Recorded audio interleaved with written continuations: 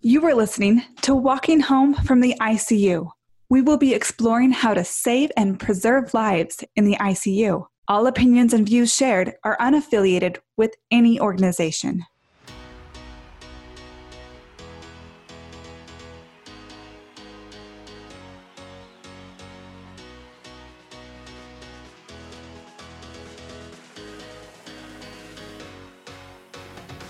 Louise, thanks so much for joining us. So you've done this as a nurse and a nurse practitioner for 27 years. What has your journey throughout the sedation evolution been like for you? Kaylee, thanks for having me as a part of your podcast. I started nursing in 1992, and I started working in the ICU, taking care of trauma patients, respiratory failure patients. And during that time, we would paralyze and sedate all of our patients. And I really didn't think too much of it. I thought that this was just a practice, that it was uncomfortable to be intubated. It was a terrible experience to be intubated. So we wanted to shut off our patients' brains. And as I continued to work in the ICU, there was a new school of thought that paralysis was not good. It created a lot of problems for the patients in the long term. They would develop weakness, they would develop polymyopathies, and to the extreme, cause death. So we started to promote mobility, but I will admit, I was terrified. I thought that the patient was going to be harmed. I absolutely did not want my patient to self-extubate, as I'm sure a lot of nurses feel the same way. So not on my watch is the patient going to be extubated. But as the more I did it, I wouldn't even wait for physical therapy in the morning. But after I did my assessment and gave them their medications, I would either dangle my patient or I would put them in a chair. And I could do that with another nurse's help and the respiratory therapist monitoring the ET tube. And so the more I did it, the more comfortable I became with it, the less, my fear was dispelled. And how was that culturally? I mean, did that become a standard in that unit? No. In fact, I got some of the nurses who'd been there, the veteran nurses would just say, if I'll get my patient up if I have time, but I'm not going to get my patient up if I don't have time. And when you think about it, it really doesn't take that much time to get your patient up. If we were to do time and motion studies, I will bet you it's no more than 5 or 10 minutes. And in a 12-hour shift, you absolutely have the time. So how did your perspective on that change? Well, the more I did it, the more I realized that this was really important for the patients. And, there was a lot of, at the time that I was doing all of this, there was a lot of empathy too. I would think, okay, if I was in this patient's shoes, would I want to just lay in bed and not be able to move? Because I'm a person that believes in exercise is important, movement is important. And so for me, it was more of I'm going to put myself in it. I mean, if that was my mother, my father, my sister, my brother, would I want them to just lay in the bed and develop so much weakness that they end up going to a nursing home? And that was like nobody wants to go to a nursing home. And so as my career progressed, and we actually, the disadvantage of working in an ICU and not following these patients through their continuum of care, where you see them go from the ICU to the floor, and then they end up in a nursing home.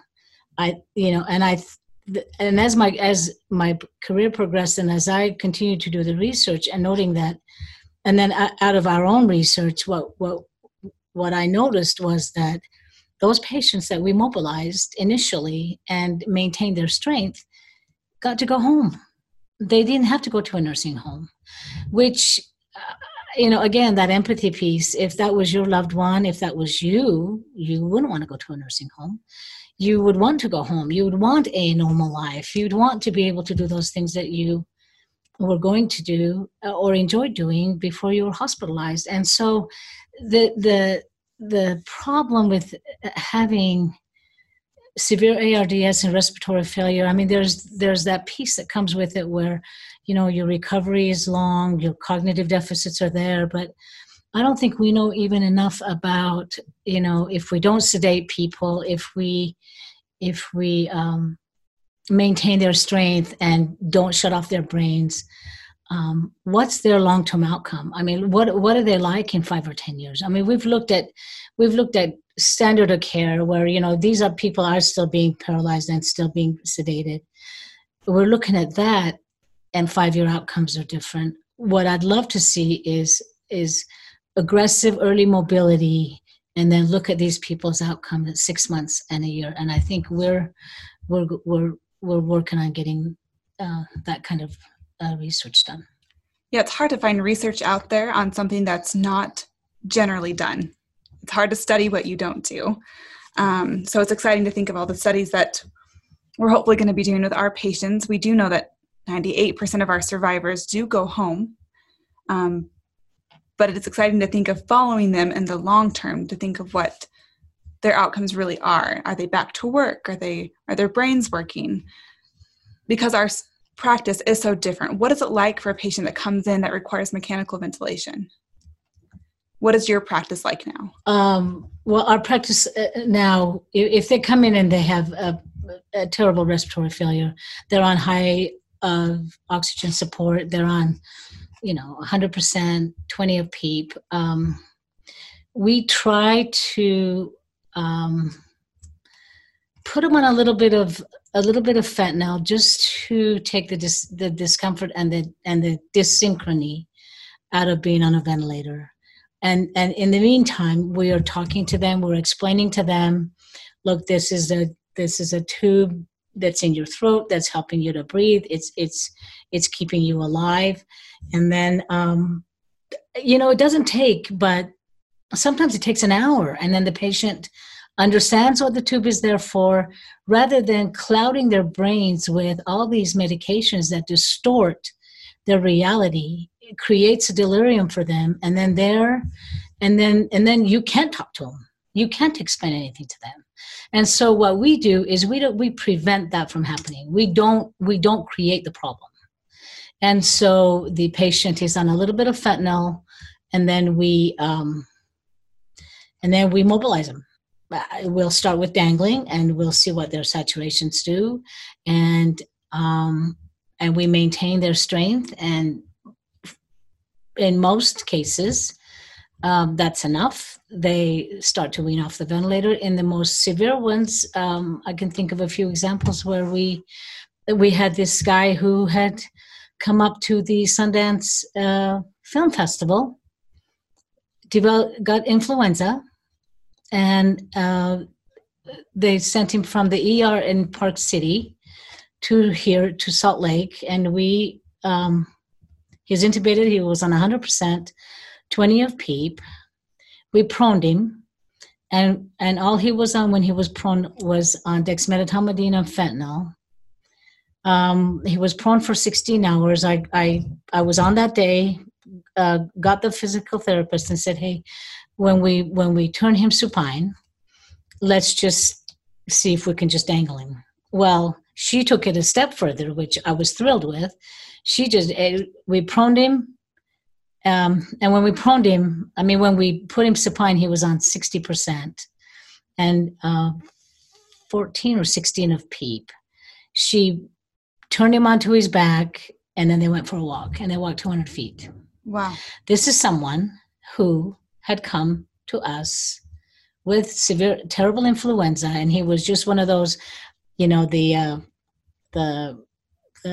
obese gentleman, which I think that was in 2000. That was 2009. He just fit that mold of those that it most commonly affected, and he, within a few days, was extubated. Didn't he help prone himself? Yeah.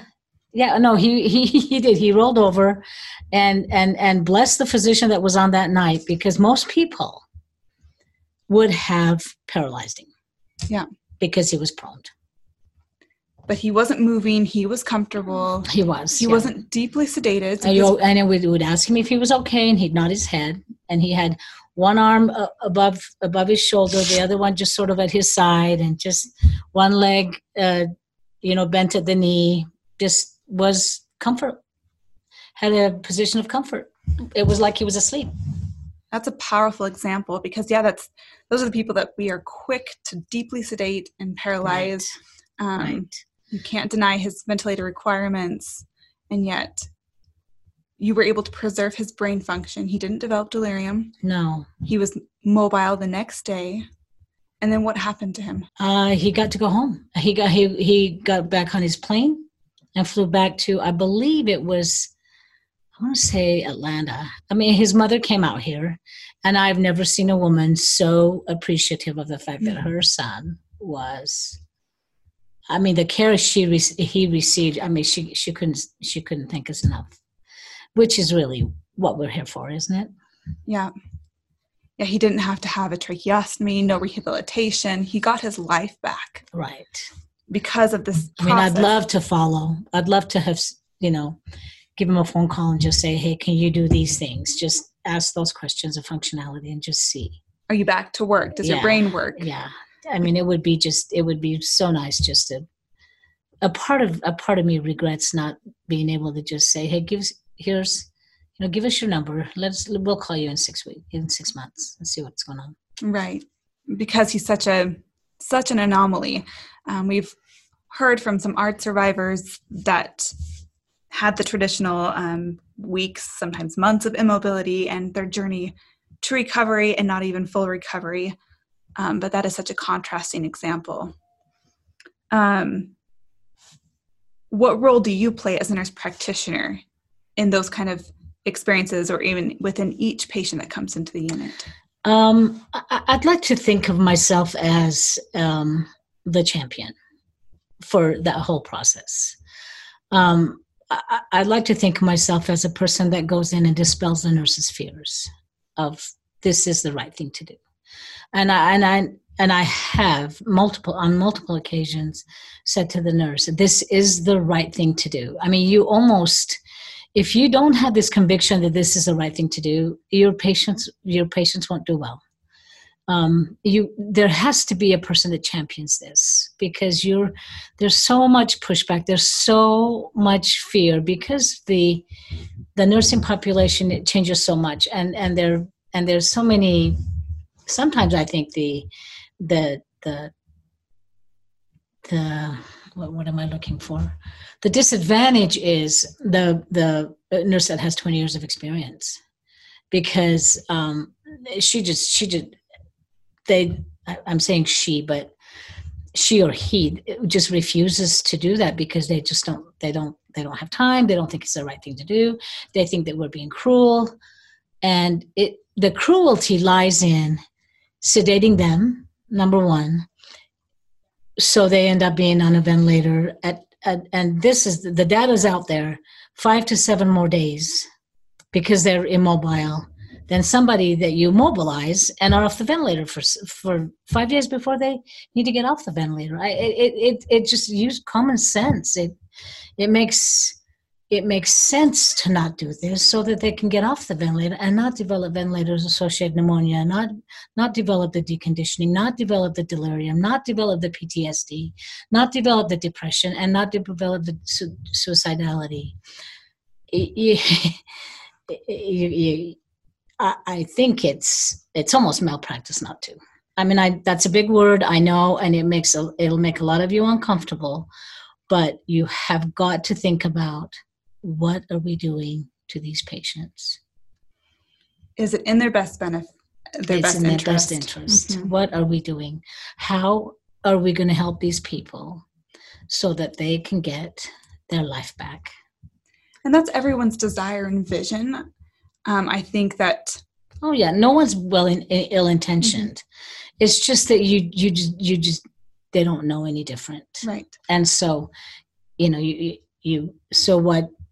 I mean, on multiple occasions, it's telling the nurse, we've got to get out of that box we're in, And you'll see. And what I've found too, which is really interesting, is the more success they have, then the more they're willing to do it. I think of times when we just had to just be in the room and keep that patient from being sedated and saying, just give me time, give me, because we don't do it's novel. We use things like medications like Seroquel. We'll use Depakote. We'll use clonazepam instead of Ativan because the clonazepam seems, it's a benzodiazepine. It's the same class as Ativan, but it seems because of its long-acting effects, it's less sedating, and you can use less and have the same effect. And one of the first things I do when a patient comes in who has respiratory failure, I drop a feeding tube so that I have access to give them oral medications and not IV. And I've seen us get away with really low doses of Klonopin, like 0.25 milligrams, and those are rare occasions as well. Right. A lot of people can get by with the non-pharmaceutical therapies, such as mobility, and we'll address in another episode how we can address anxiety through activity, but it is amazing. I see it time and time again with our patients. I just had a patient say she was requesting medications for anxiety. So I was asking her where her anxiety was coming from, and she was on the ventilator. And she said, I'm tired of looking at the same four walls for hours on end. And I said, okay, well, what do you think will help that? And she said, I need to go for a walk. And I said, yep, we can do that. And then she wrote, I don't need meds. I just need to walk. And I said, you said it better than I could have. So, and I think that Kaylee makes another really interesting point, and a good point is that we can talk to our patients, and we should talk to our patients, and we should be able to, and especially in this day of all this technology, you have an iPad, they can text you their answers, and if you sedate them, they're not going to be able to do that. If they're so weak, we've had patients that were so weak that they couldn't use a call light, so they're not going to be able to type. Mm-hmm. And but if you're able to talk to your patient and they tell you what they need, then what better situation do you want? And these survivors that talk about their experiences under sedation, they had needs, they had pain, they had anxiety, they were panicked about their delusions, and they couldn't reach outside themselves. And no one was there to help them. Yeah, I have there was a patient that, this gentleman he had the hantavirus. He was so sick. For a week, he was on 100% 25 of PEEP with PaO2 in the 30s and 40s. And we got him through that to the point where he was in the hospital. He was in the ICU for 3 months. And I remember one night I went in and he was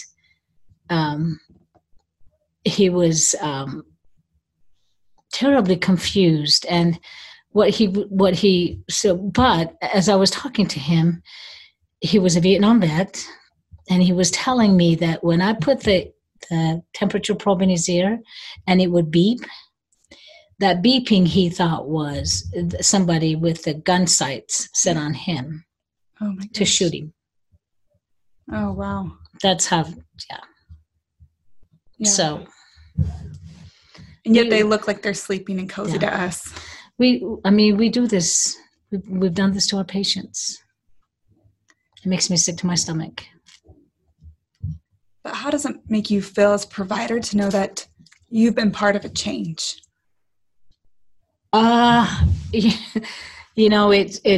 It's been to me, I have such convictions about why the change is so good that it's worth everything that's gone on, but there's been a lot of sacrifices. I've sacrificed personal relationships, professional relationships with people, because it's such a passionate topic with everybody. And because there's so much, the evidence is out there, but we don't practice to the evidence. The low stretch evidence, I mean, you can't dispute it, but people still use high PEEP. So I don't understand it, but I'm convinced that what we're doing is the right thing, and it's worth it. It's worth it for my patients. Thank you. Yeah, there's such a contrast in practices, standard of care throughout even our own country. Despite all the research, I saw it as a travel nurse. In the end, we have to do what we know is best for our patients. In the end, we have our own ethics, our own conscience to answer to. Yeah. And I think you're a great example of that. And your passion, your teaching has made such a difference. I've seen nurses come in from other places and be really alarmed by the contrast in our practice. But through your teaching and example, those are the nurses that become some of the biggest advocates for it, because they have actually seen the contrast. They've seen what it's like. And one other thing too is the ones that really are uncomfortable. I'll just say, I'll be in there with you. Mm-hmm. It'll be fine. We'll see. I'll be in there with you.